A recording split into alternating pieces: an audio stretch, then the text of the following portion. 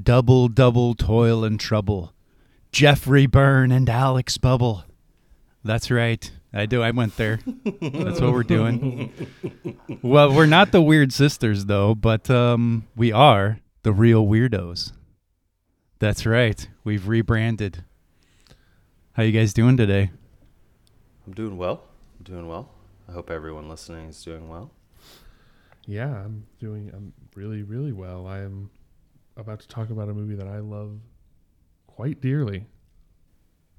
Yeah, Jeff, this was your pick, so you want to tell us why you chose Macbeth 2015? Well, my favorite movie ever, and this is to some contention, is Romeo plus Juliet with Leonardo DiCaprio.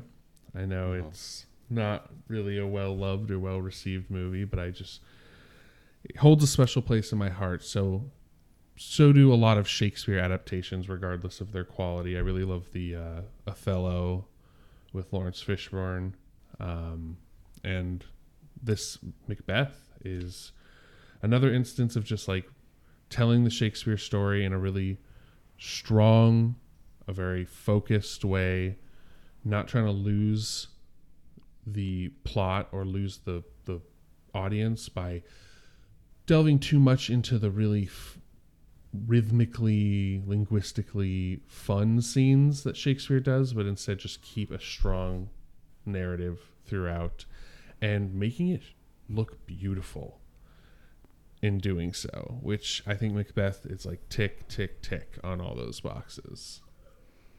Yeah, it really stripped out anything that had any lightness whatsoever. There's definitely no double, double toil and trouble. Mm-hmm. Very serious. Yeah, so we'd seen this before, Jeff and I, but Alex, this was your first time watching it. It was, yeah. It had been on my radar for a little while, so I'm actually very glad that Jeff suggested it because it, kind of lit a fire under my butt, forced me to experience it, and it's kind of everything that I expected in a good way. When I first heard about the film coming out and seeing the trailers for it and the little teasers here and there, I remember telling myself, I'm going to watch this. Life happened, years passed by. I almost forgot about the movie until Jeff mentioned it a few weeks ago, and I came in with all those same expectations, and I sat down and I watched it twice. I had to. I thought it was, without being too hyperbolic, I actually thought it was amazing. So we can get to that adjective later, I guess. So this was not your Midsummer. It was not, no, unfortunately. your Jesse version of Midsummer. Yeah, exactly. Luckily. No, good. That's I'm great. excited. I can safely say that this is going to be a movie that all three of us definitely enjoyed greatly. I think you did as well, Jesse. Yeah. Yeah, I first saw this when it came out I was in Berlin, and it was one of the greatest film going experiences I've ever had because German audiences were so polite, and I was used to Americans on their phones munching hot dogs really loudly and just the garbage you deal with in American theaters. Yeah. So I was like, oh, it was perfect. A perfect way to see this movie, especially on a big screen, Oh man, I'm jealous. But yeah, so I have a question. If you could describe this movie in one word, Jeff Casino, what would it be? That's a fun one. Well, yeah, for me, I would probably say if it's one word, it's ambition. That would probably be what I would go with. I like that. I do too, actually. I would say oppressive. It is an oppressive film from moment one until the redness of the end. It's just being subsumed in this psychotic, weird darkness. Yeah. It's funny because my word I think was going to be less of an adjective and maybe more of a verb. It's like twisting when I was watching the film. The tension and everything. It's there's the Henry James novel, The Turn of the Screw. And I've always loved that title and that phrase because it's with each iteration of the story, your teeth get sunk deeper and deeper and deeper. And it's it just is unrelenting. There's no reprieve ever. It's it starts and then it's just we're twisting into this kind of narrative of craziness, right? Yeah, I definitely agree. The story, the way that Kurzel tells the story is really, well, he's the director, but there's actually many writers, screenplay writers, that worked on this, which makes sense because of just the complexity of the narrative that it's based off of, and deciding. Wait! This is based off of something? Well, yes. Well, yeah. So that's interesting. Where like, what makes this a good Shakespeare adaptation, or like worth its salt?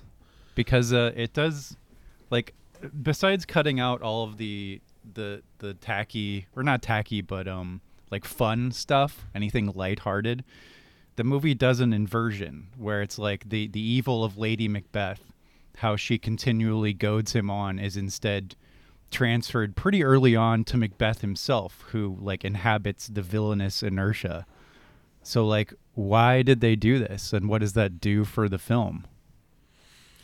Yeah, well, so what you're touching on something is a really interesting argument in the Macbeth like sphere, especially in the Shakespeare sphere, but specifically with Macbeth, is that there are two camps. Well, there's multiple camps, but there's two main camps of people who they're also quite disjointed from one another.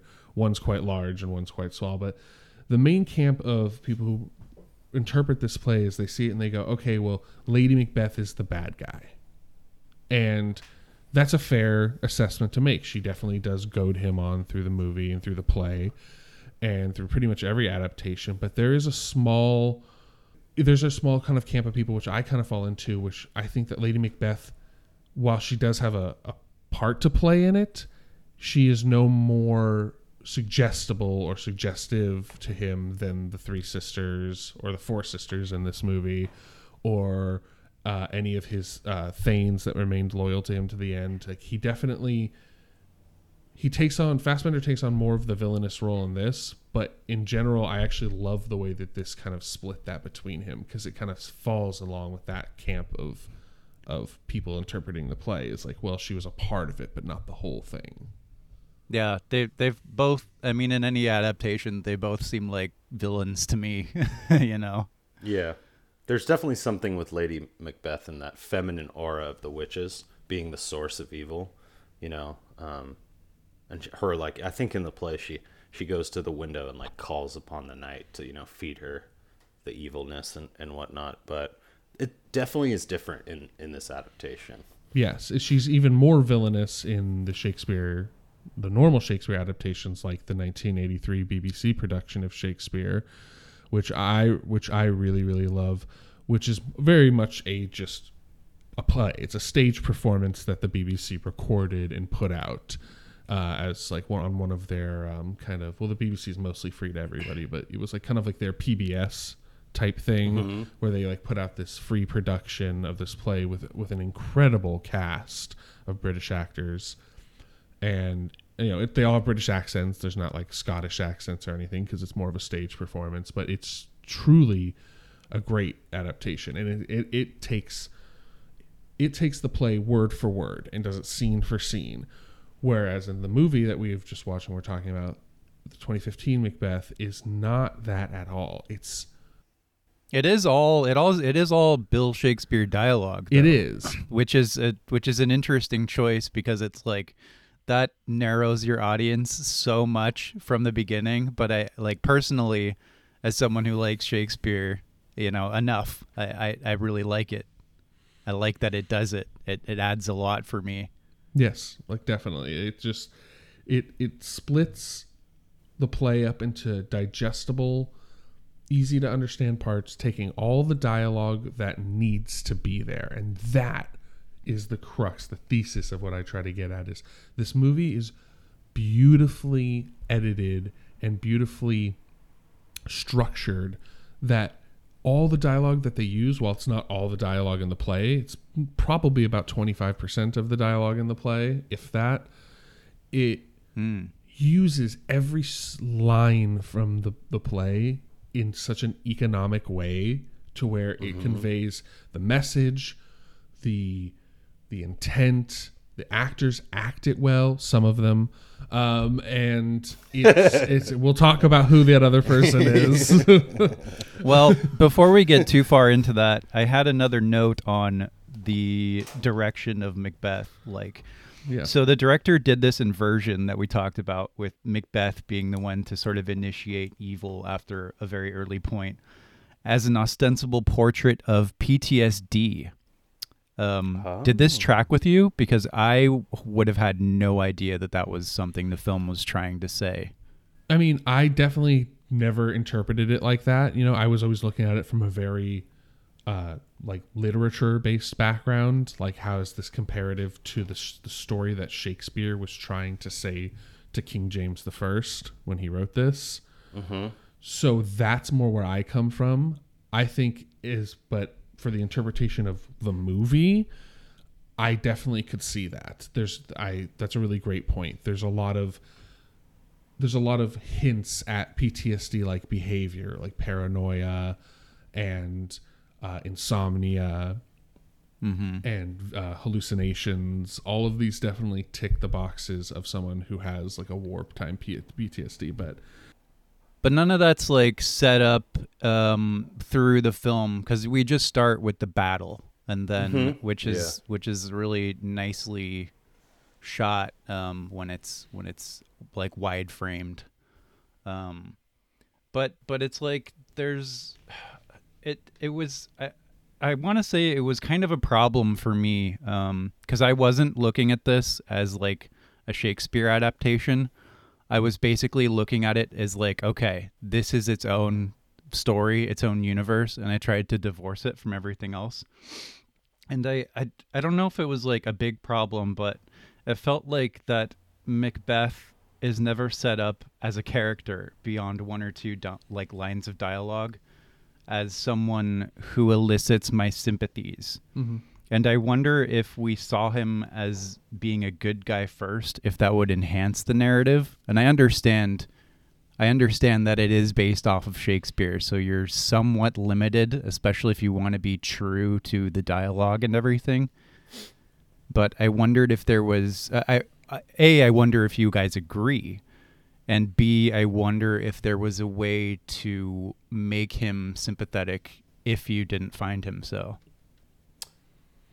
I feel as if maybe I'm trying to remember my first reaction when I read the play of Duncan, who was the king, right? Duncan is the king. Yes. Okay, so great acting choice or casting choice.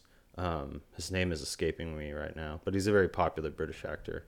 It was interesting because he was not sympathetic in the film, right? He was kind of like the way that they would shoot him.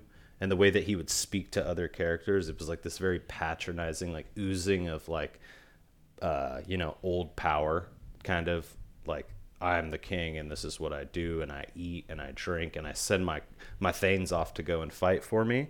So I didn't like him very much at the beginning. So it was kind of like knowing that this scheme was going to get, that was being planned and he was going to be the victim of it. I didn't feel as if Macbeth was necessarily doing anything too out of order. You're talking about the play, right? No, I'm talking about the film. The 2015 film. I thought that Duncan wasn't very redeeming, and I thought that the way that they showed him at the beginning, it was kind of like, it looked like Macbeth was like not very happy to be in his service, if that makes sense. Yeah, he didn't look very happy to be doing anything throughout the picture. It's just a descent. So that's what I mean, is that if we look at Macbeth from the beginning and look at him compared to Duncan in the film, in the play, I think I remember feeling like, well, this is your friend. You're like backstabbing your friend for power. And here I just see, oh, you don't really like this guy. You kind of just, follow his orders. Yeah, so I was like divorcing my understanding of any other adaptation or the source material. Like, who is this character that's on the screen? What defines him? What is his interiority? And I was like, hunger for power? ? Yeah, ambition. That's why I really latched onto that word when you asked, because this movie highlights. There's many themes in Macbeth, but this movie is highlighting one of the more pronounced themes, which was kind of what Shakespeare was doing as a warning to King James I. Was, hey, this movie is about the dangers of ambitious men and how it can just take a little prodding in one direction or another to change the course of history. And, this play is about the English basically creating bonds with particular families in Scotland, thus leading to, the English having control over Scotland. Mm-hmm. And so, this is kind of a cautionary tale about that. And Macbeth, his motivations in the movie are just one of those many different ones, where he goes, okay, we're going to take that whole long thing and we're going to boil it down to ambition. This is an ambitious man. Go. And I agree with what you're saying, is he doesn't have much set up as a character or as a villain. Really, he kind of starts in the villainous lane, or at least in the tired and depressed lane, and then just keeps descending from there. Whereas in the play, he's supposed to start as a really good man, and I like that choice, because it kind of it's almost like the screenwriters went for okay, well, we're going to use Shakespearean dialogue, so we're going to assume that the amount of people that are coming to this are fans of Shakespeare. So we're going to go just in on, who Macbeth is, needs no introduction. Here we go. This character. Proceed. Right. And I think they tried to lean on that a little too hard. It was good having, obviously this happens in the play, but I think it was really good having Banquo. The way that they had him, the direction of Banquo next to Macbeth and everything when they're hearing the prophecy. And then when it actually occurs, they have that little side look at each other. It's kind of like this thing where Banquo's like, yo, you're not actually going to go through with all of this, right? He's looking at him just I know we were out in this field together, but this is kind of crazy, right? And Fassbender, his look, he does it so perfectly. He's just it's kind of sorry, the first part of the prophecy has already turned true, and now I'm just gonna roll with it. Yeah, the element of sort of lacking interiority would be a bigger problem in a different movie, but moving on a little bit to how this movie looks and feels, it's not that big of a problem, because this movie's it's like a macabre tone poem more so than a narrative. Sure. You know? Yeah. It's wild. And special note to whoever designed the soundtrack, which is just this misty, bagpipey, it's just so thoroughly Scottish. Yeah. and miserable. Exactly. It doesn't have that cheery Scottish William Wallace aspect, Yeah, the movie works so well, and a lot of it owes itself to the soundtrack, not to mention the visuals, which are probably the strongest part. Well, yeah, I agree. The kind of the melancholy, it also emphasizes Scottish weather that goes perfectly with it. It's very much the mist, the rain, the oppressive weather mixed with the oppressive music. It definitely keys in on oppressive, which I really like that you chose that as your word. But we can just dive right in basically to scene for not scene for scene, of course, but I kind of divided this movie when I was taking notes into 12 scenes, as if it were a play, 12 scene changes. And then I kind of focused in on what happened on those scenes, trying to get an idea of what were the cinematographer or both of them trying to get it across, what was the director trying to get across in that scene. And because that's very much how this movie to me is divided, is we can't tell the whole story of Macbeth, so we're going to give you these perfectly constructed scenes, and they're all going to link together to tell the story nicely, but they are going to be independent in the way they're shot, the angles, and it's each scene is an art piece. And then we're all right, but all by the same artist. So we're just all right, here's the next set in that piece, at least to me. Yeah, curation is the word I think of when I think of this movie, right? The idea of like being able to appreciate the curator of a museum. You're not just appreciating the art, but you appreciate whoever was putting these pieces of art up in the hallway as you walk down the hallway in this sequential kind of, journey through paintings or something like that.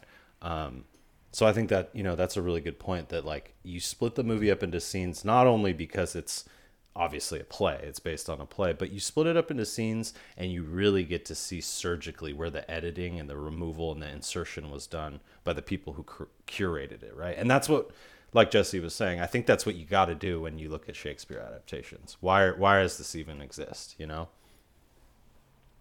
So I definitely agree with that, Jeff. I think how does it justify itself? Yeah, exactly. And I think it does it does it very well, and not just with Macbeth's character, Yeah, it does it pretty well with all the characters.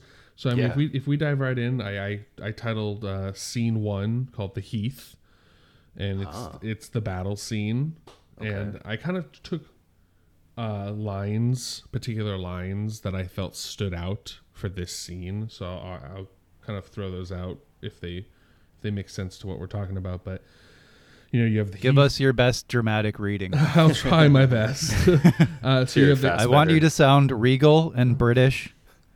Oh, you mean Scottish? So first of all, yes. the Scottish accents in this movie are, for the most part, pretty great. I think a lot of these people are Scottish actors, like Fassbender. But I think that people who are even putting on the accents, except, and we'll get to that, Lady Macbeth, Cotillard. I don't know how to spell Cotillard. Cotillard. French. Okay, yeah. yeah. And she just Not kept her French Cotillard. accent.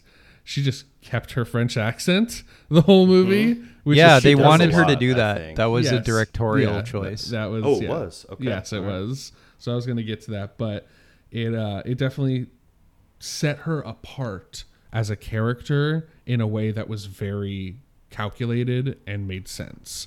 Like, Wait, okay, so are we still on the Heath? no, we're not. I just kind of but the Scottish accents were on point, but we're on the Heath. We have the first lines of the poem to the dialogue are word for word, which is really a strong way to start it off.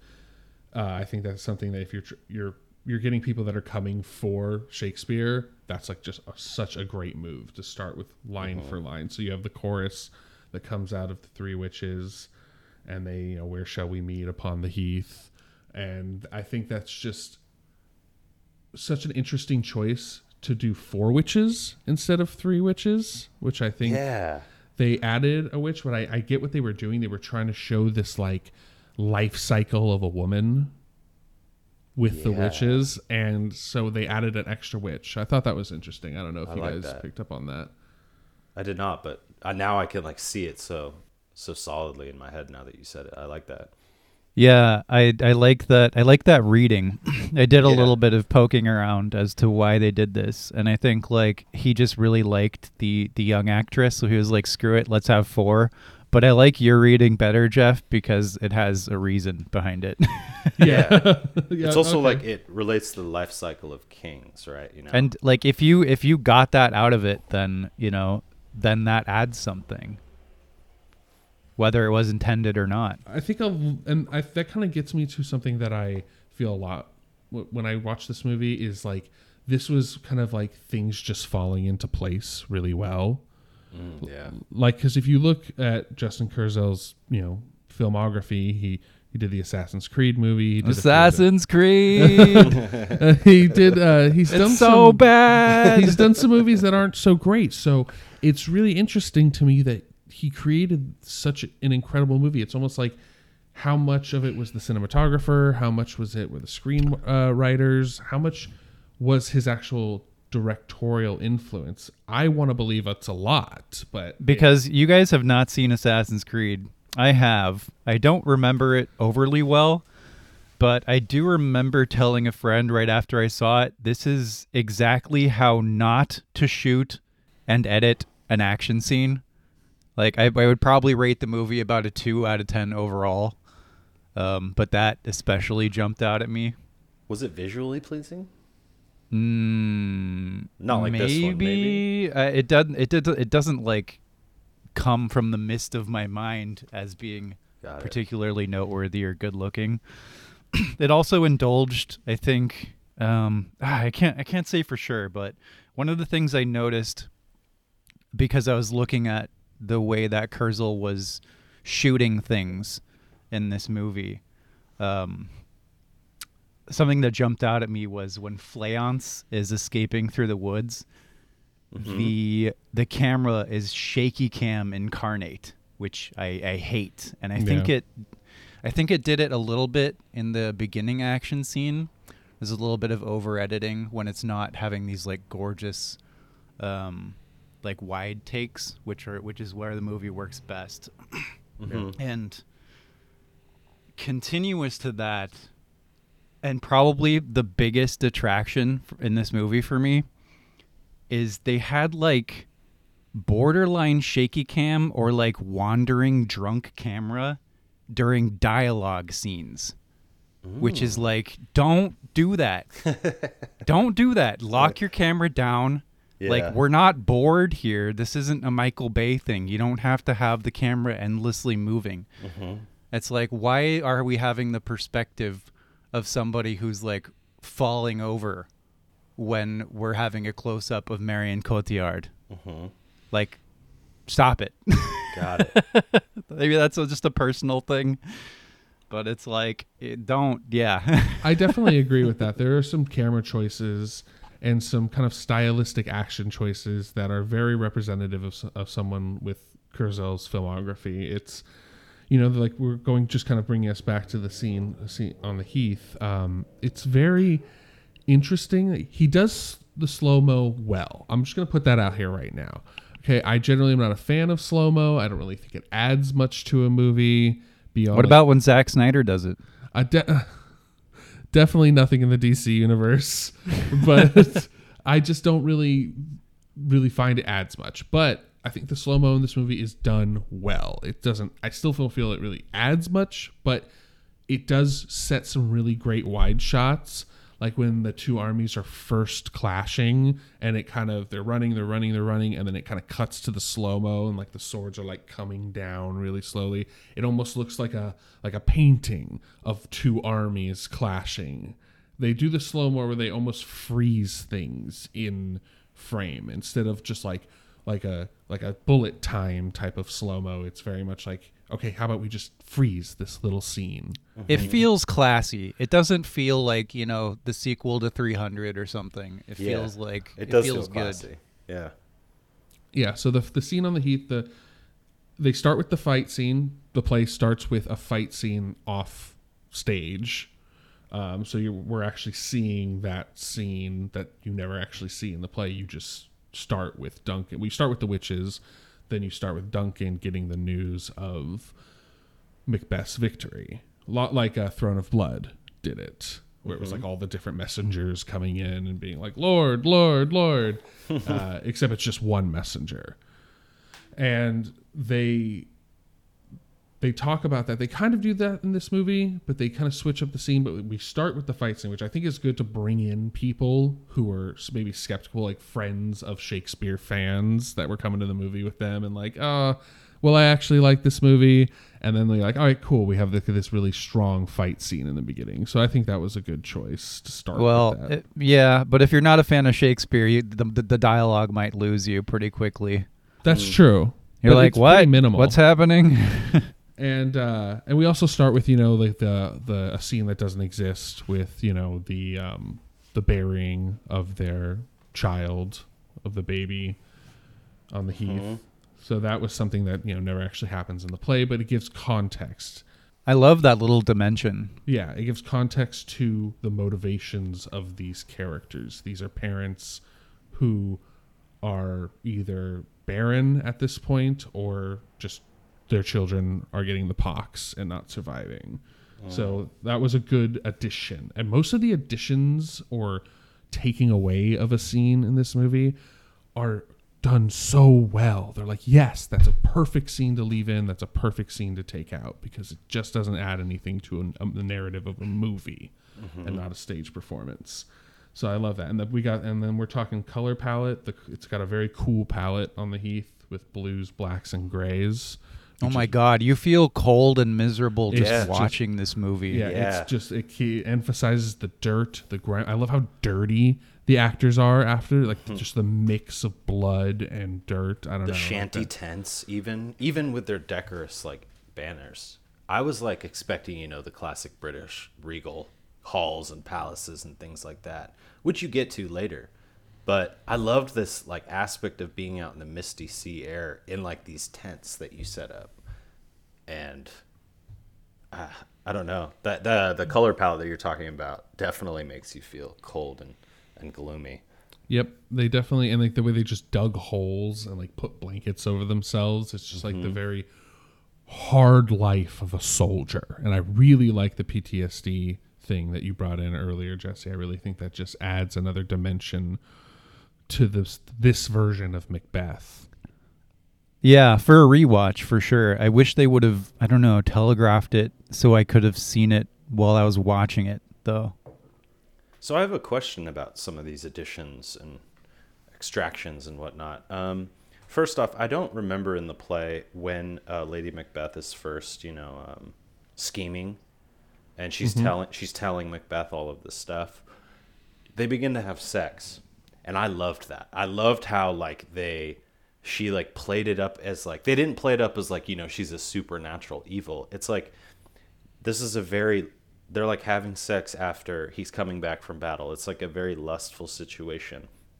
It's almost like he's being swayed and he's being moved not by some supernatural force, but by a very human force, which people deal with all the time. It's the ideas of lust, or the things that you do for, sex or love or whatever you want to say. So I loved how they switched that up. But then a question to you guys. I don't remember this in the play.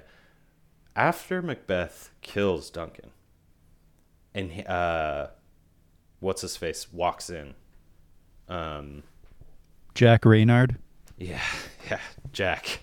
Is that our in the favorite play? Actor, right? Exactly. He's the mascot of this podcast. I was gonna say he is the guy. But when Macbeth warns him, right, and he says, "What say you? Like, are you gonna squeal? Or are you gonna be a man about it? And then he leaves and he flees to England, right? Did that happen in the play? I don't remember anyone knowing, which added such a cool dimension to it. Yes, so no, that is a scene that was a kind of mixed, like a homebrew style by the screenwriters and the director. So originally, Macbeth kills Duncan, and then nobody knows about it, but Malcolm knows he's going to get blamed because he's the son. Yes. And so he wanted to be king right away instead of waiting for his father to die. So that's why it's such a shaky story. But Malcolm in the play chooses to leave. He knows like this has happened, and he's like, all right, I got to get out of here because I'm gonna get blamed for this. And so because a play can take those kind of liberties. Yeah. Well, then it was awesome to see the way that they did it, like here, right? Like he not only is he like feeling the paranoia of being the next in line, but he finds like he knows, right? He like walks in and sees it happen, and he sees right through Macbeth. And Macbeth, the way that Fassbender delivers the lines were perfect because he knows that he sees right through him, right? And he gives him that choice at the end. So I thought that was really interesting the way it set it up. Definitely. And then so just to end that first scene on the heath, if because they meet the witches. I consider that part of this scene as well, which tells the telltale prophecy about how Macbeth will be king and Banquo's sons will be kings. And I want to just know your guys' take on. My question to you two is, do you think that Banquo got what he wanted because he asked? Did he want it though? Or was it just set forth by prophecy? Well, because he asks the witches. Oh, he asks, right? He asks them to speak for him. They say, "What?" He says, "What of me?" And they were like, "Well, your sons will be kings." And it's like, do you think that is a? This is just a question that's really about Macbeth in general. That is always very interested. It's very interesting to me, people's different takes on it. because it brings up the question of like, are they actually foretelling the future, or are they guiding events through like this manipulative nature? I think it's a little bit of both, and that's why it's so cool. Yeah, definitely. I mean, I got that from the original play too, right? I think Shakespeare was really good at like showing that, like, I don't know, it's not just like this over encumbrance of like evil being thrust upon someone, you know? It's kind of just like this little, you know, you slowly start coaxing them into the lane of evil, and then you kind of just let them do their thing. Yeah, it's just gentle nudges to an ambitious man. Yeah. And Banquo, that's really interesting, you know, because going back to when I say that they both noticed, or they both looked at each other, Banquo and Macbeth in the film, once the prophecy starts to roll, you know, it starts going. Banquo's face is not one of like, yes, I'm ready to do this. He's like, is this actually happening?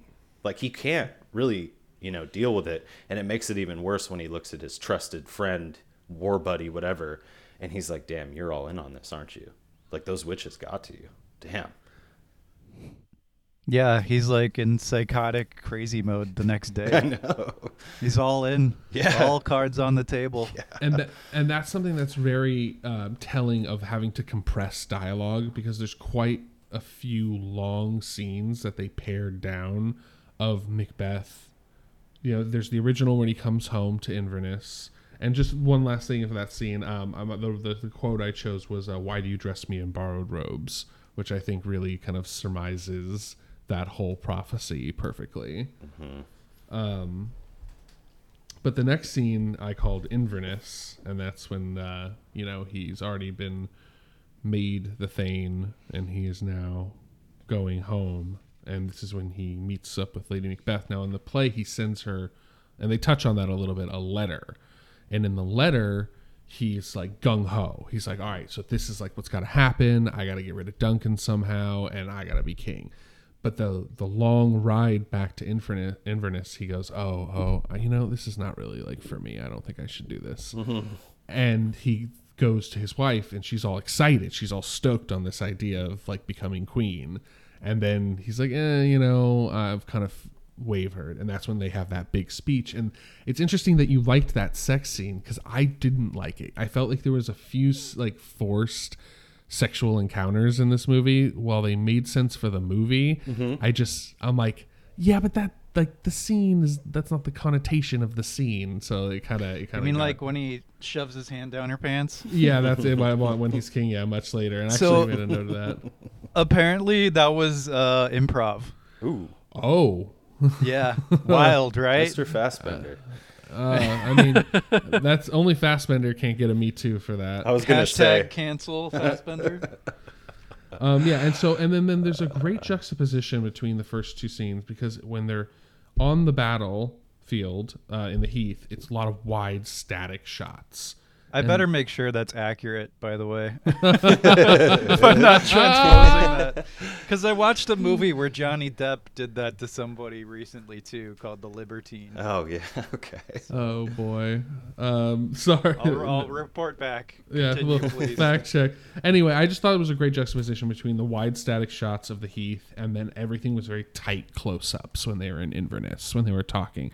And this movie does that. It plays with depth so well in its shots, where it's tight up on the actors when they're having their monologues, or when they're really conveying the emotion to the camera, which I thought was such an interesting choice, because they wanted to make it look like a movie and not a play, whereas if you shot everything pretty wide and flat, it would look more like a play.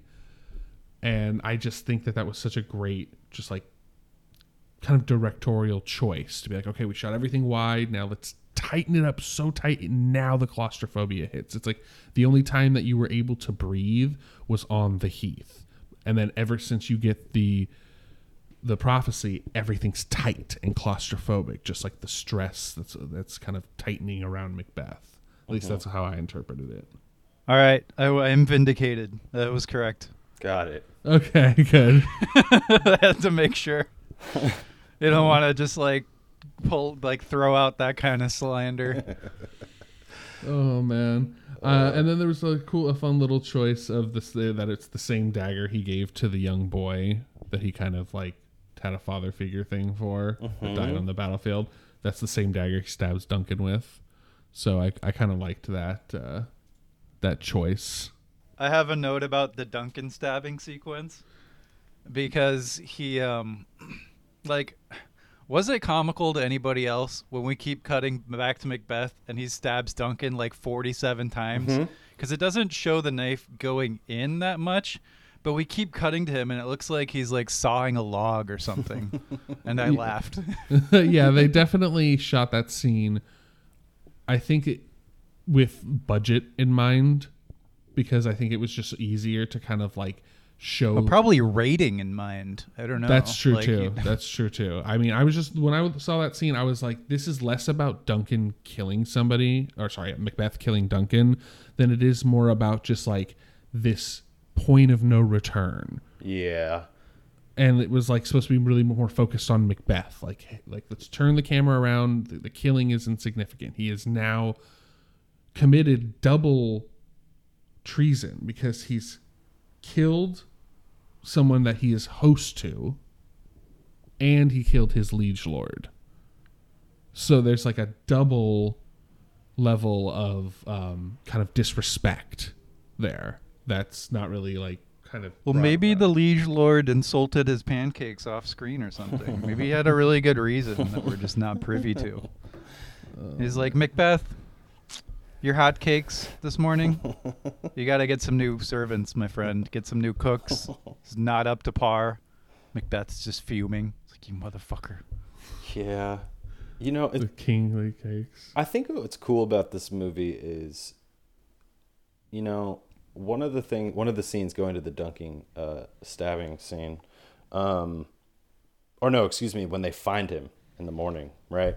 Yeah. And Macduff's like, you know, ring the alarm bells and everything. I love that scene. That's such a good scene. Macduff is great. He's my favorite character. The best. Yeah, he's my favorite character. Yeah. As well. That's great. I like how he's all of our favorites. Oh, no way. Okay, cool. So it's not Jack Reynard though. No, it's not. And it's like Macduff is like, that's kind of the thing is Macduff, when people have conversations about the play, it's like the real hero of the story is Macduff.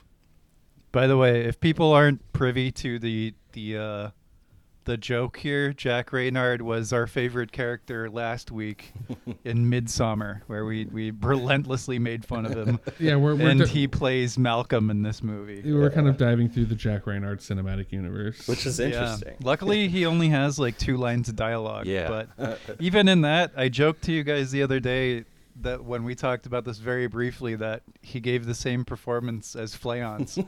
Yeah. It's like the 8-year-old boy who just looks confused. Yeah, it was unfortunate casting him as Malcolm because he did kind of have an impact on that really great scene where Macduff kind of gets the news of his family. To me, like it lessened that scene a little bit because just he's the only other person that doesn't have a Scottish accent that wasn't on purpose. Mm-hmm. But do you think you noticed it because we just watched Midsummer? Like, Absolutely. Do you think you would have noticed it?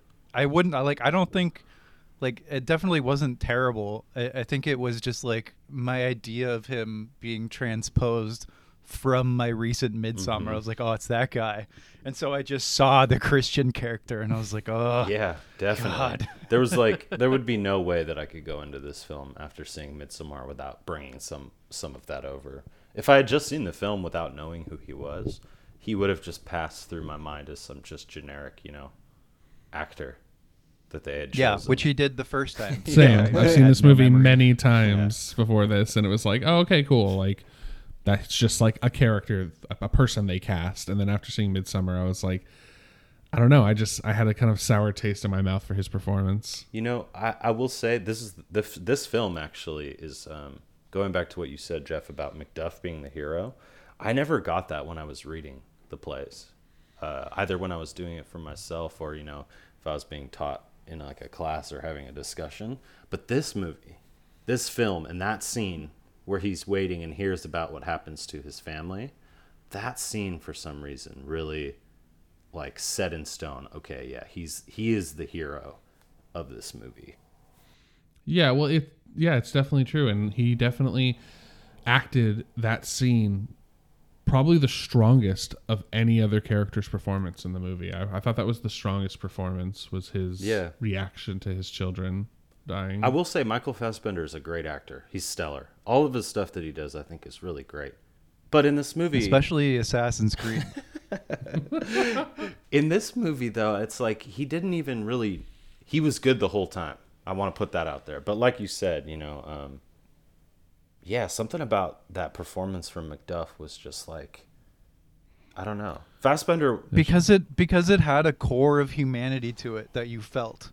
Macbeth is distant from you, even if he's like the best acting in the world. Yeah. He's still distant from you because you're just like, his motivation is power. He's just like power crazed. There's no like core there that's relatable. Yeah. Except like thematically, but Macduff, it's like he murdered my fucking children and my wife and everybody. Yeah. Like that is powerful. Yeah. Fassbender and Macbeth, it was kind of like you said, like this, especially when he puts on the robes of the kingly robes, the kind of like white, like goldish things. I was like, you just do not feel like, I can't identify with you at all. But when he's in his little black smock after fighting and he's all dirty and everything, that's a little more relatable.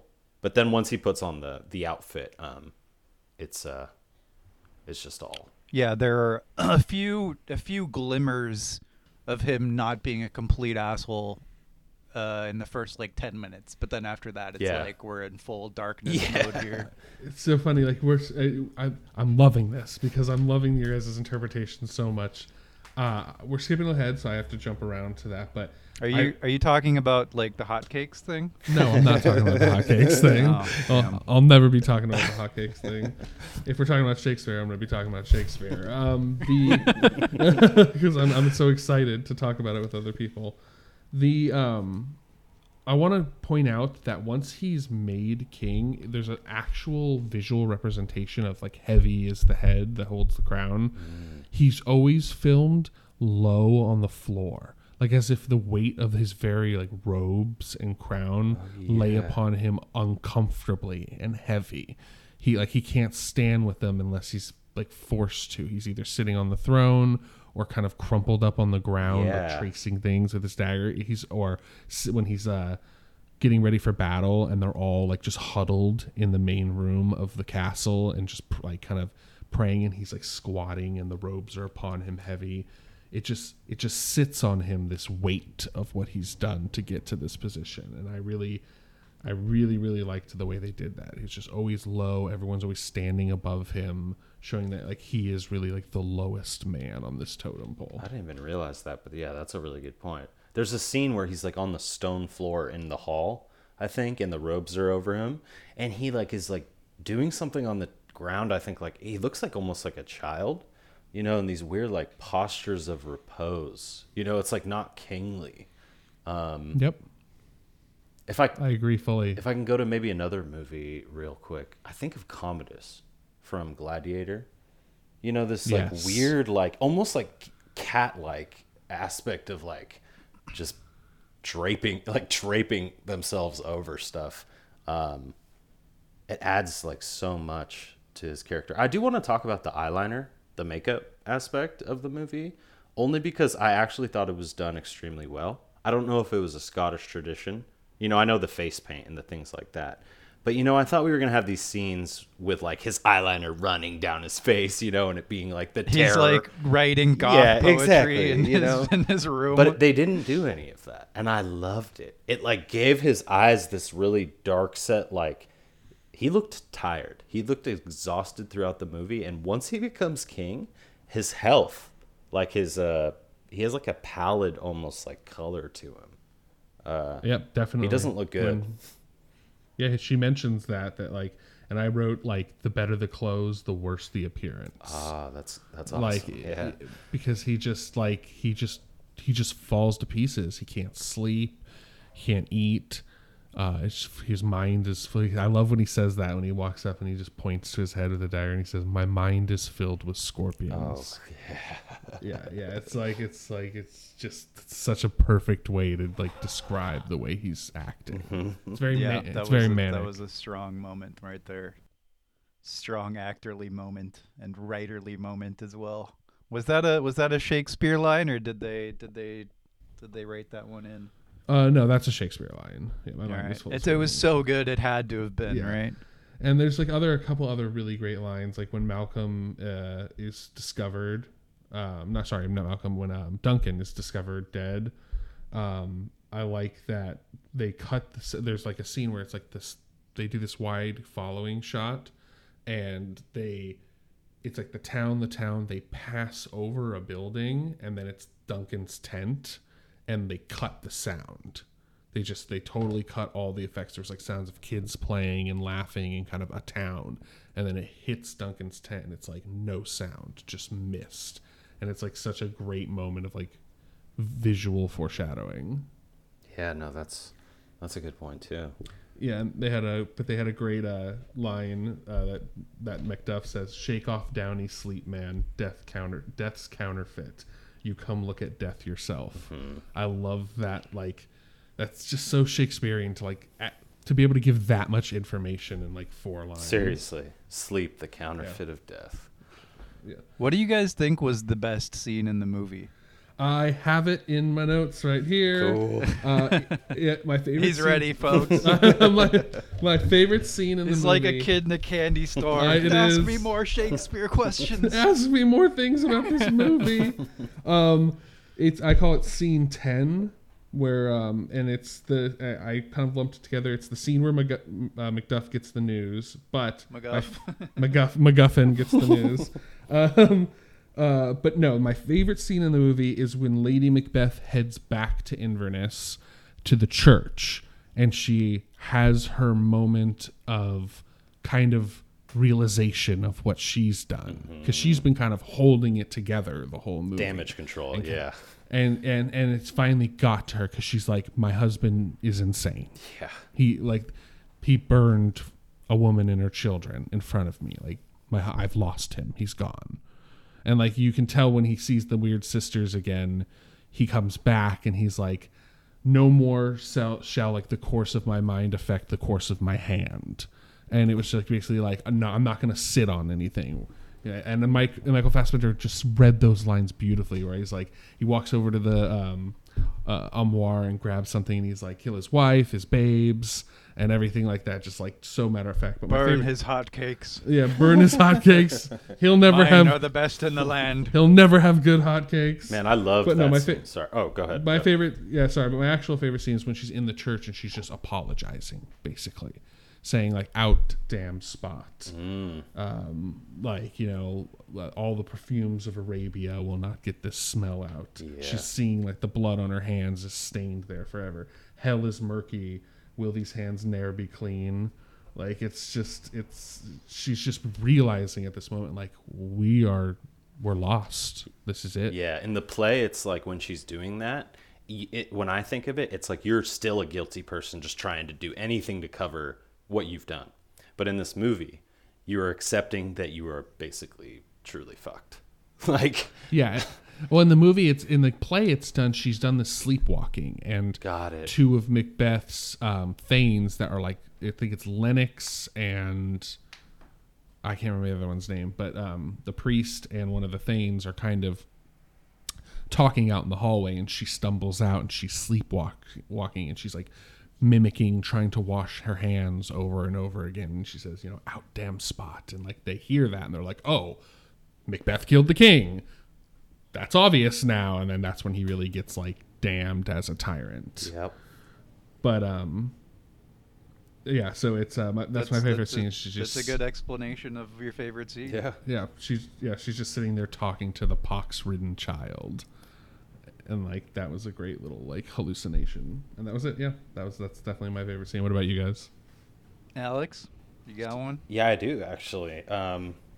I didn't need to write this one down because both times watching through, it just stuck with me. And it actually goes to one of the scenes that Jeff was just speaking of, the burning of Macduff's family. Yes.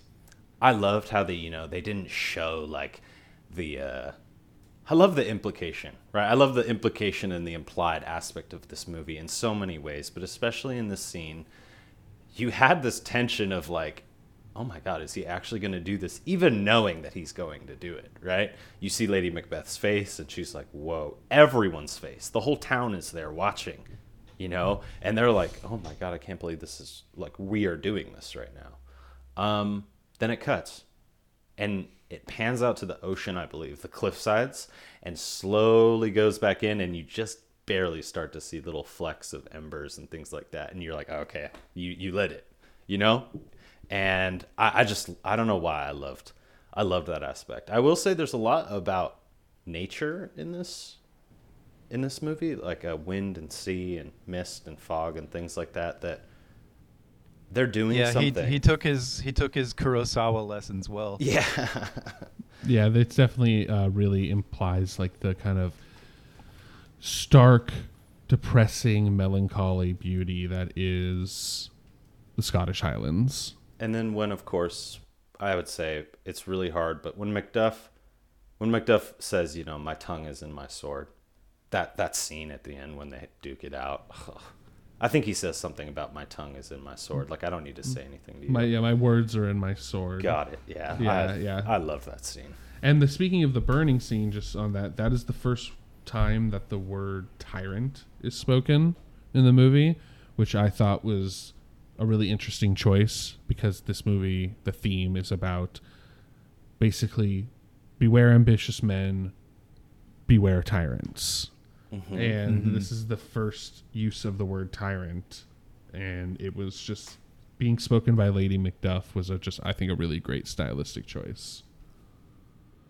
It's funny. Yeah. So Sorry, go ahead, Alex. I was just gonna say, when you say beware of ambitious men, or beware of tyrants, it's almost funny because it's like, is the message to people to be afraid of ambitious men, or is the message to ambitious men like, hey, be wary of yourself because you're on the cusp of tyranny, I don't know if they need to be mutually exclusive. Yeah, it's a message to good men.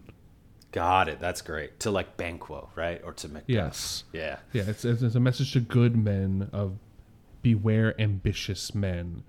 It's also a message to good kings, good leaders. Like, you're a good king. Like, Duncan is revered. They say that. They say that, like, if I kill him, like, angels will cry. Like, this is like, this would be a horrible decision, not because he's my king, but also he's just a good man. Yeah. And so that's kind of the theme, is like, beware, good men need to beware ambitious men. Got it. So speaking of Banquo, I agree with anything like where Macduff has these amazing lines. It's probably my favorite moment, but a scene that I thought was the most disappointing scene, because it's usually my favorite in any Macbeth, is when Banquo shows up. Sorry, I'm looking through my notes here. The feast. Yeah, it's the feast sequence. Yeah, the ghost of Banquo. Because, I love it. I love it when the ghost of Banquo comes in and the madness that engenders. It's probably the most famous scene in this play. But in this one, if you're just looking at it within the logic of the movie, the assassins come in, and Macbeth chides the assassin for not killing Fleance, as everyone else is silent and literally right behind him. Right? It's like there's no way that people didn't hear him say all of this. And I was just like thrown out of the scene. Even Lady Macbeth speaking to him in that scene when she was doing the PR damage control, I was like, what is happening? I was like, how are people not hearing this? It doesn't make any sense. That's like you're just admitting your crimes to everybody because they can hear you clearly by the framing. I think that what we're seeing here is one of the biggest disconnects between the play and the movie, which is interesting to have it be done on such an important scene as this one. But they really wanted... It's almost like I felt like they were really excited to do this scene.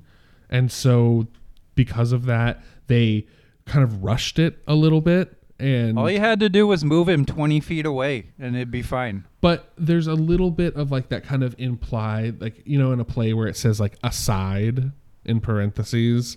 I think that's kind of what they're trying to do, is like nobody can hear them because it's like an aside. But in movie form, it does very much kind of, it kind of just puts all their dirty laundry out immediately. That's what I'm saying. That's what I'm saying in the context. That's what I'm saying in the context of the movie. Like it because it's like, it's something I can forgive because it's like, yeah, I get it. I get what you're saying, Jeff, you know? But within the movie, I was like, this is dumb. Everyone can hear you. It's true. It was an interesting choice to make by not just like pulling him to the middle of the room and having like an actual like pull out conversation with him. But it's just kind of what they went with because he's like a loony. And like, they're like, oh, well, at this point, I think maybe what they were trying to do with that scene instead was convey that like, this is how scared people are of him, where they can let like stand there while he kind of basically confesses his crimes and not make a movement except Macduff, who's like, I'm done. Like, I'm out. done listening to this fucking fool. Yeah. And he just like and it's like, even though that was a great scene and Fassbender acted it beautifully, the actor, his name's Sean Harris, who played Macduff, he just, the way he leaves is so powerful. Like the way he just walks out and like just with just his chest held high, his head, like his chin down, just like woman in tow. Yeah, it was just like, I get it. He's done. We won't see him again. And he didn't even need to speak. Yeah, and it was just so great. Such great physical acting. But that's your favorite scene because they didn't do it right? No, that's the scene I wanted to highlight because it's usually my favorite in any adaptation. It's my favorite in the Kurosawa one, Throne of Blood. It's my favorite in the play. Yeah, it's like the most intense. It's supposed to be like and it was weird scenes. How they bungled it. Yeah, I agree. Yeah. Some of the scenes did seem muted, right? Scenes that I was prepped for, that I would like be licking my lips, you know, being like, "Ooh, this is the shake. This is the part that I've been waiting to see how they do it." But I actually do. Half of me does appreciate that because it pulled up other moments and it like emphasized other moments for me that I never really touched on before. That made it a cool and a very interesting story. And again, I just go back to this idea, the relationship between Banquo and Macbeth, especially when they're listening to the prophecy, just the difference in their visage and their face, you know, and the way that they react. I loved how they emphasized some of those scenes. But one of the scenes I thought was kind of muted was, you know, my lord, the queen is dead. That like pretty famous scene. I was like, Well, they wrapped it up. They meshed two scenes there. Oh, they did. Okay. Yeah, the death of Lady Macbeth was an interesting choice because I see what they wanted to do. So when he killed Duncan, he was wearing black robes. He was wearing black tunic, and Duncan was in white. When he picks up his wife, she's in a white gown and he's in black tunic. So it's like this idea that like he is the perpetrator of not only Duncan's death but his wife's death. Like these deaths are his fault. He murdered her the same as he murdered Duncan. And I really like the way they kind of brought a little bit of that back to that scene. But in the play, he's kind of commiserating with his like leftover things and he's plotting the downfall of Macduff.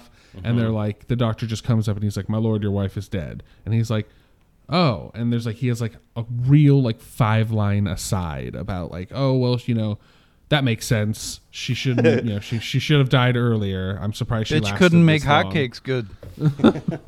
So what they did in the movie was to emphasize his madness. They had him like pick up her body and like kind of do this like mock dance with it as like he like drags her to the ground. I see what they did. I appreciate like the drama that it added to the movie, but it was their own kind of homunculus of scenes. Yeah. Okay. Very understated. Sense. Yeah, so they definitely did that. Interestingly, when he sees the weird sisters again, you know, and then we get the famous, you know, no man of woman born or none of woman born, depending on how you interpret the line. That's one of the more famous lines. You know, the the Forest of Dunsinane. That was an interesting choice as we kind of near the scene. I liked that. I liked that a lot. Yeah, I like That it a was lot dope. for a movie because in the story they just pluck branches from the trees and they kind of mosey, and it looks like with all these soldiers that the forest is moving. Very nice, like in a play, but in a movie that would look very silly and campy. That would be like some Monty Python shit. A bunch of like English soldiers, no mist, just walking with sprigs. Just running. Just keep running. It would have been such a silly choice. So I really like how like they interpret it as they're gonna burn the forest down and the cinders are gonna bring it to Dunsinane. I was like, that's dope. It also just allowed it to have this really amazing look at the end. Oh yeah. Where it's like not only is everything just like red, this piercing omnipresent red, but the mistiness, and it's like not only is it just amazing to look at, but it's like thematically on point, right? Like everything is burning at this point. Like this is the end, and you're just shrouded in the mist of whatever, whether it's like your own just psychosis or desires run amok. Like it's all burned at this point. Yeah. You're in the smoke of it. It's like that is viscous. definitely that's the definitely like the part I think people who have seen this movie, that's really the part they remember. Like, oh, I remember when it was all red and they were that's what I said. That when you guys I talked remembered about the whole movie. movie being red.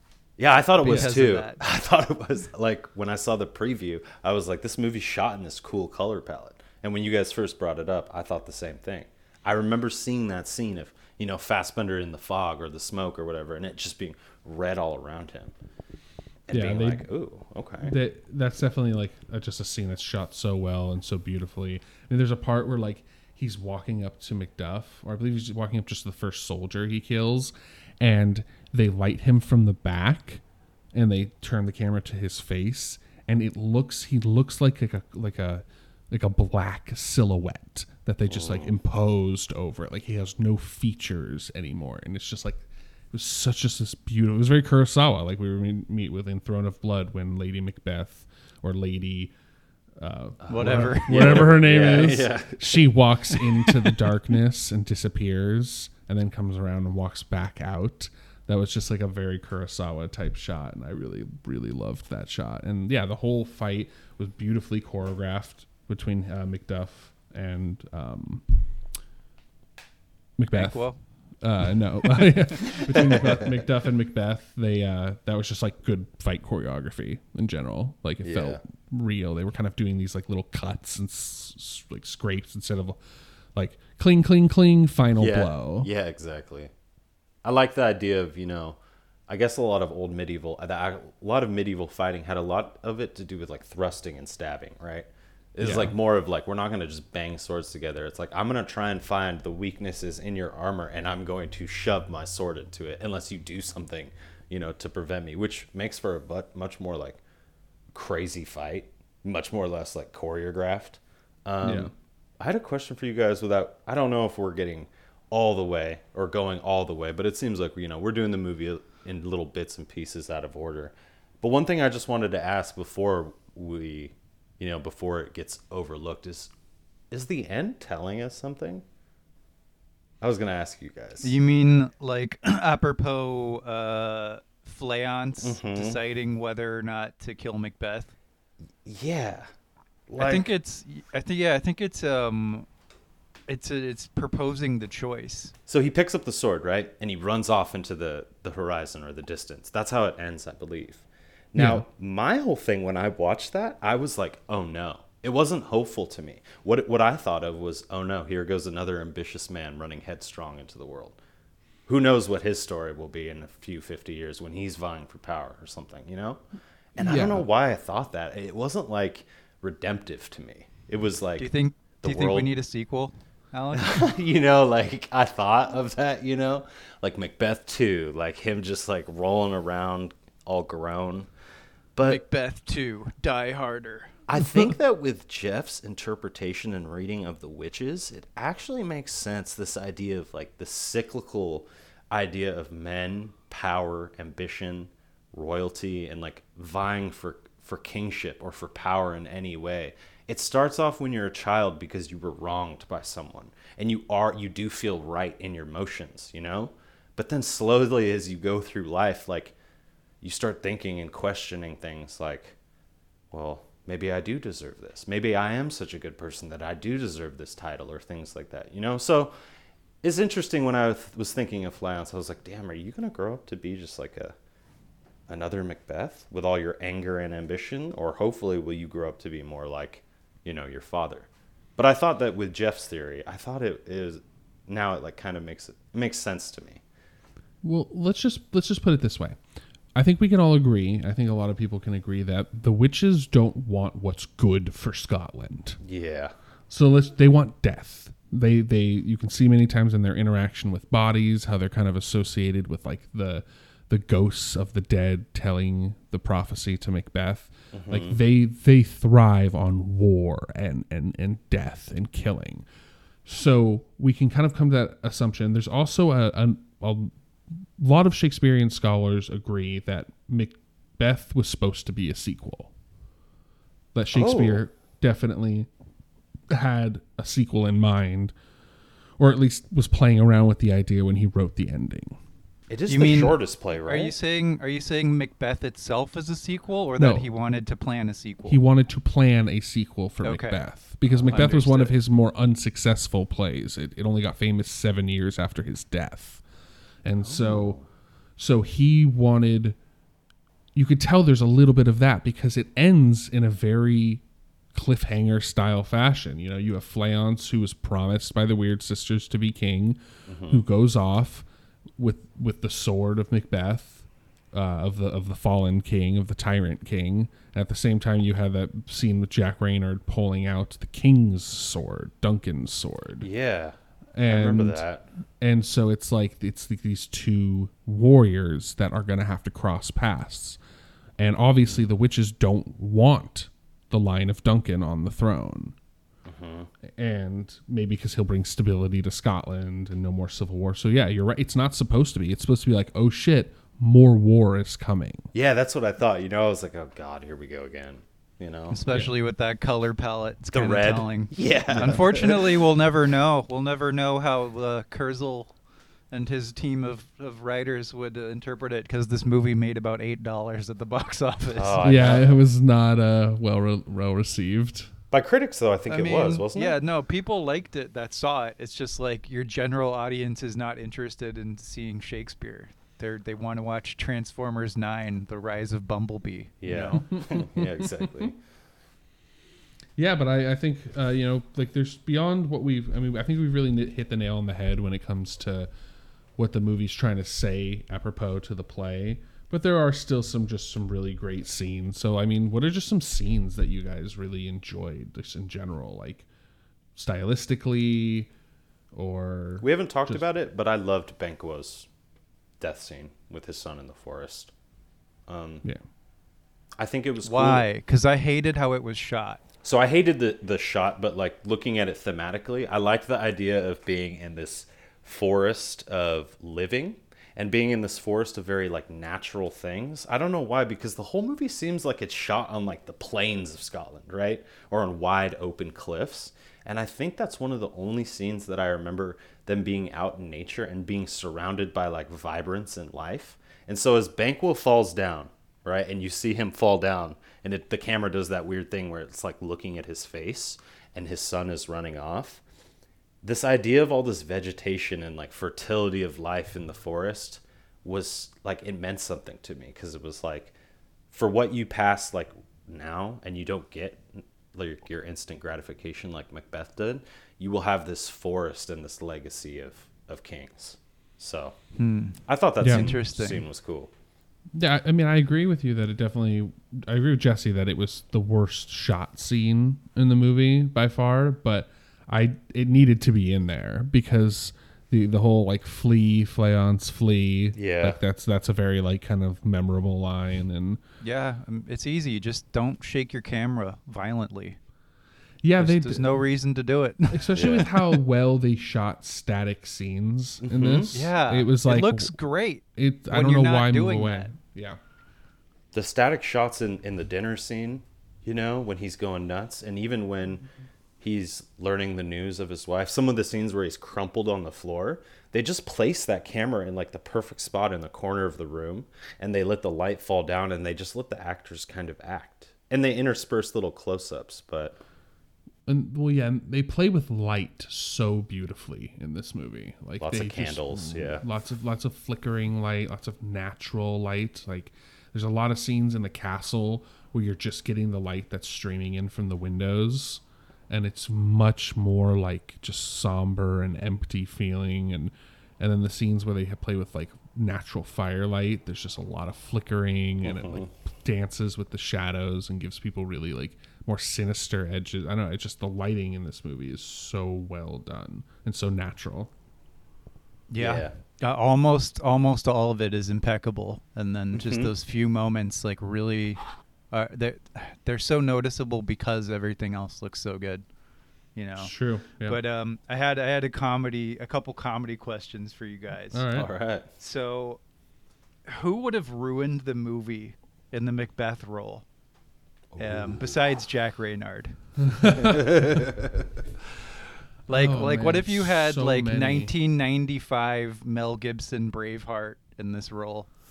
Was that 1995? I can't think remember. so. I'm thinking Lethal Weapon almost too. Oh man, I mean, so many. That's the thing, is like it's so many people. I mean, like Hulk Hogan, you know, like, he wouldn't have carried the character very strongly. But I mean, as far as like conventional actor, I don't know. Like, don't give this movie.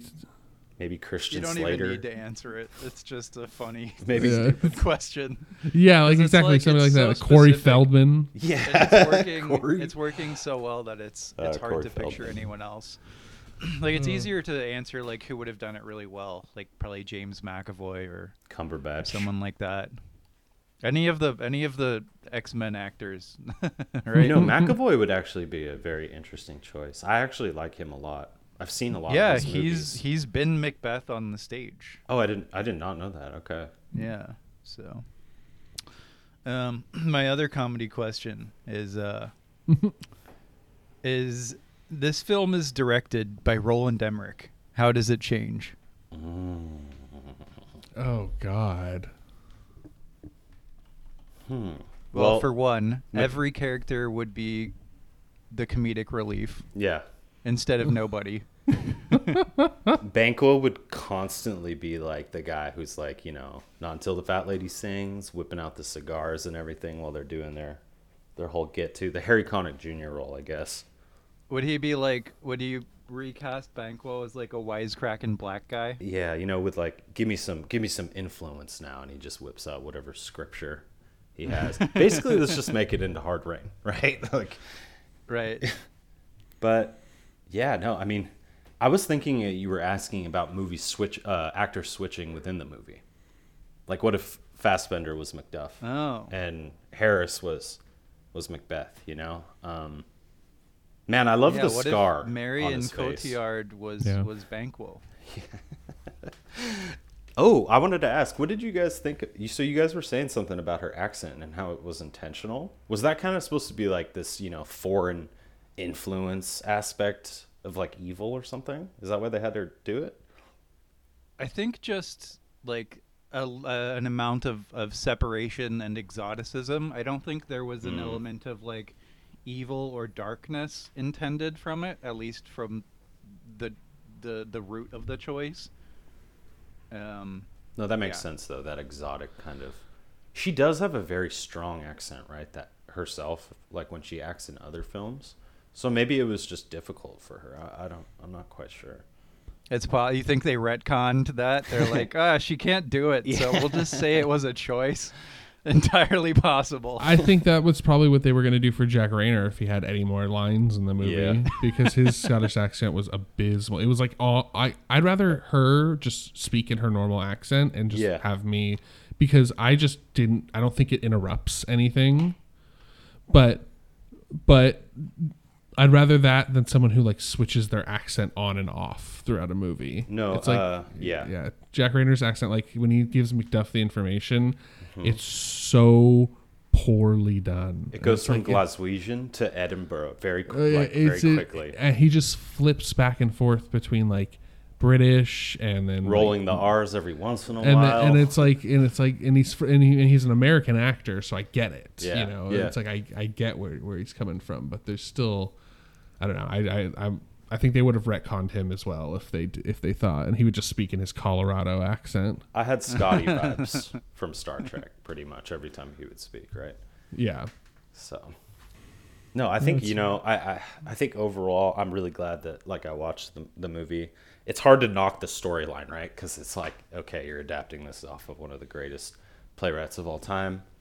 I mean, you could butcher it though. When you're doing a thing where you're picking and choosing like this, they did a really good job of like choosing what supported the tone that they wanted to go for. Exactly. It was so efficient. It was so like, yeah. I'm trying to think now, thinking of this guy's career, the director's career, and the Assassin's Creed and the stuff that he's done. Maybe have you guys seen any other movie he's done? I have not. No. No, neither have I.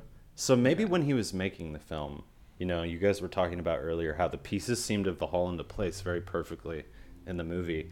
Maybe while he was making it and the three other screenwriters that were with him, maybe, things just started to fall into place as they were doing it, and then he just hasn't been able to replicate or recreate that since. But I would say this movie is like a very strong contender for me to be up in, if we have to do numbers. I would put it in almost high 8s. We do not have to do numbers. Okay, I hate numbers. I don't do numbers on my site. I'll do it for something like, just quoting off the top of my mind, like what I thought of Assassin's Creed is like a 2 out of 10. But like, no.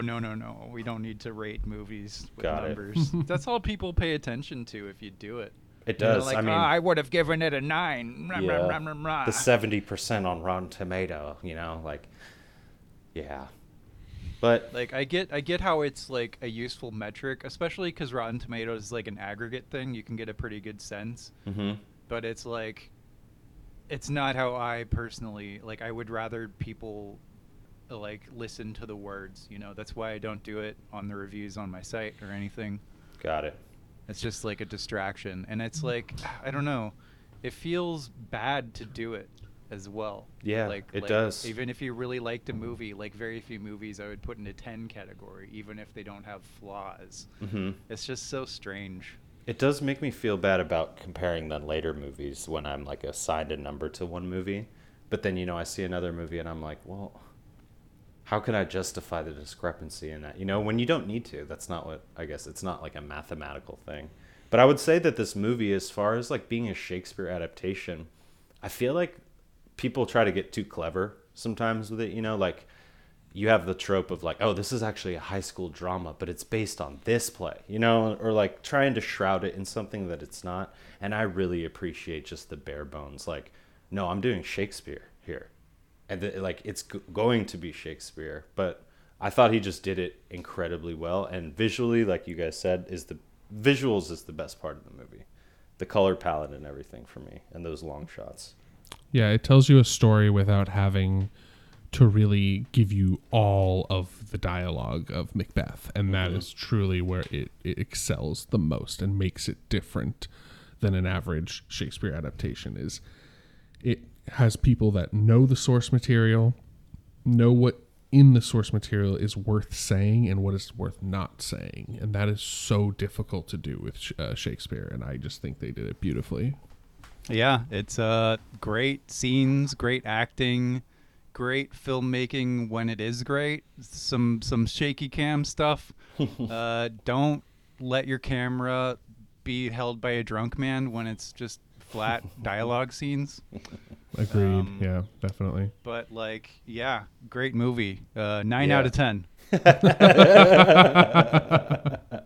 Exactly. And I had a question. Is just like, what if there were to make a sequel of Macbeth? Like, what would the title be? And like, you can go anywhere. Like I heard, like Jesse did Macbeth Die Harder. Well, that's the greatest sequel name of all time, isn't it? Isn't it? Like Die Hard 2, Die Harder. That's like wonderful. I mean, it's pretty amazing as far as like ridiculous movie like sub names go. Like, Would it be like Macbeth 2 Revengeance? Macbeth 2, it happened again. I mean, maybe, the forest has come. Something like that. Yeah, something like that. Well, we have to know what the movie's about. That's the thing. Yeah, I mean, what's the plot here? We can do it in like Fast and Furious format, where we can do like Macbeth where 2. They drive cars. Mac. Oh. Beth. I thought you meant like the story of Macbeth, but no, the way they do plus Juliet style, and it's like Vin Diesel is in it. No, I meant more like the just have the cast naming. of Fast and Furious play Macbeth. Oh, with man. cars. Have Ludacris. I'd watch that.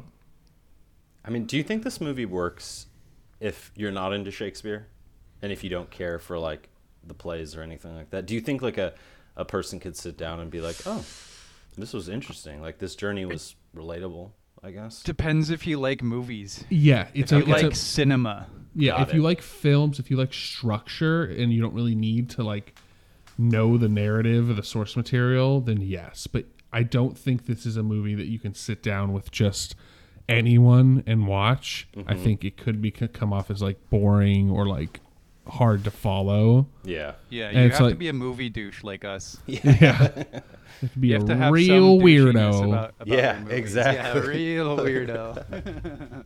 Hey, brought it back. That was I love perfect. It. Yeah. Yeah, check it out if you haven't. If you have not and you listened to all this anyway, God bless you, sir and or madam. Yeah, that was it. That was Shakespeare. So before we wrap up, did you guys have any other recommendations? You see anything cool this week, or something to avoid, or something that was just, I don't know, generally interesting? Yeah, I do actually. A movie called The Pledge is one of Sean Penn's earlier directorial projects. It stars Jack Nicholson. Came out in 2001, and it's your typical cop retired, still has one last case kind of thing that he needs to figure out. But there's a twist to it. There's a twist to it at the end that has nothing to do with the typical detective or crime shows that I think makes it very interesting. But it's very flawed. Who directed it? Sean Penn. Oh, Sean Penn directed it. Yeah. Okay. Which is like, I know he's gotten into directing more and more and making movies here and there. But this was one of the earlier ones, I think. And a stellar cast. Just a whole host of people making even bit parts. A-list actors making bit parts, which is interesting. You have Sam Shepard, Frances McDormand, Mickey Rourke here and there. I mean, Jack Nicholson's the lead, right? But it's an interesting movie, an interesting project, I guess. It's interesting when actors jump the fence. You Yeah. know, like a really well-known actor makes his own movie. It's crazy to see the type of pull that he had, too, right? Because being Sean Penn, he didn't necessarily need the money or the studios to get people like Mickey Rourke to literally make a 2-minute cameo. And no, it's you just powerful. call your buddies. Yeah, exactly. Like, hey, we'll go drink or shoot the shit afterwards, But no, it was good. All right. The Pledge, right? Mm-hmm. The Pledge. The Pledge. Jeffrey, you got anything? Yeah, I have been revisiting one of my favorite kind of dark comedy short series called A Young Doctor's Notebook. Stars the good old Daniel Radcliffe, our resident Mr. Harry Potter. Mr. Potter. And or the farting John corpse Hamm. in that other movie. I love that movie. Was that Swiss Army Man? Yeah, Swiss Army Man. That shit was hilarious. Yeah. So yeah, it's John Hamm and Daniel Radcliffe, and it's a kind of a funny story. It's based off a Russian short story about a doctor a young doctor who's been relocated to a very, very, very tiny hospital in the middle of buttfuck nowhere, Russia, in the cold, and it's just kind of surviving. It's a dark comedy.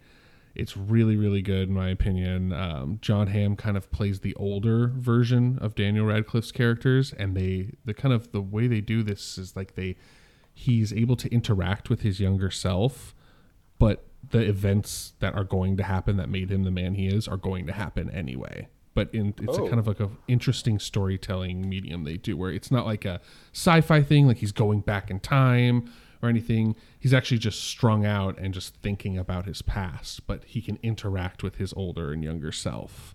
And it's very interestingly done, and great characters, great actors, very funny. So yeah, Young Doctor's Notebook, highly recommend. I love that. Interesting description. concept. Yeah, definitely. Yeah, so I watched something. I was talking to you guys about this earlier, but it's a movie that I'd seen probably in high school, around when it came out, called The Libertine with Johnny Depp from 2004. That's been mostly forgotten.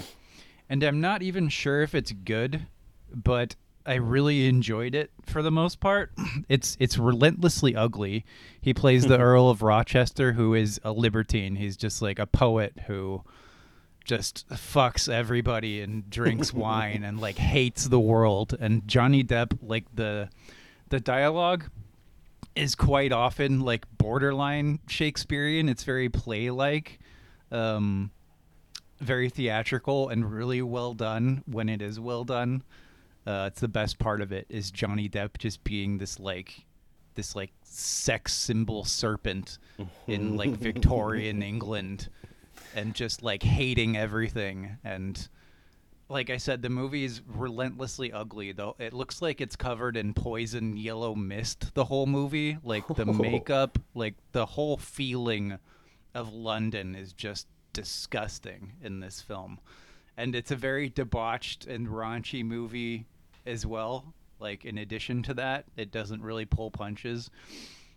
But that being said, it's not a masterpiece either. Like, it has problems. The third act falls apart. And the movie doesn't really know finally what it's about. But having the core of this character is just like the kind of character that I tend to gravitate to. This like really intelligent, like but like drunk and like I don't know, just like debonair, is so dashing in a weird way. So it's a very weird movie. I don't think like most people are gonna enjoy it, but if it sounds like you might, then maybe you're a real weirdo too. And yeah, I think that's it for today, gents. We've gone almost 2 hours talking about Macbeth and hotcakes, and all kinds of glorious stuff. It was an hour and a half. Well deserved. Not too bad. There was a lot to talk about in the film. I thought it was great. Yeah. So next week we're gonna do The Holy Mountain, which is my choice. I can't wait to see what this will be, because this movie is like a nonstop experimental, just freak show essentially. And it might just be me describing the movie and these guys being like, yeah, that was weird. I mean, we'll see. We will see. So we'll have to see. But, yeah. Thanks for listening, everybody. Thanks, everyone. And welcome. Welcome to the Real Weirdos. Exactly. We shall return.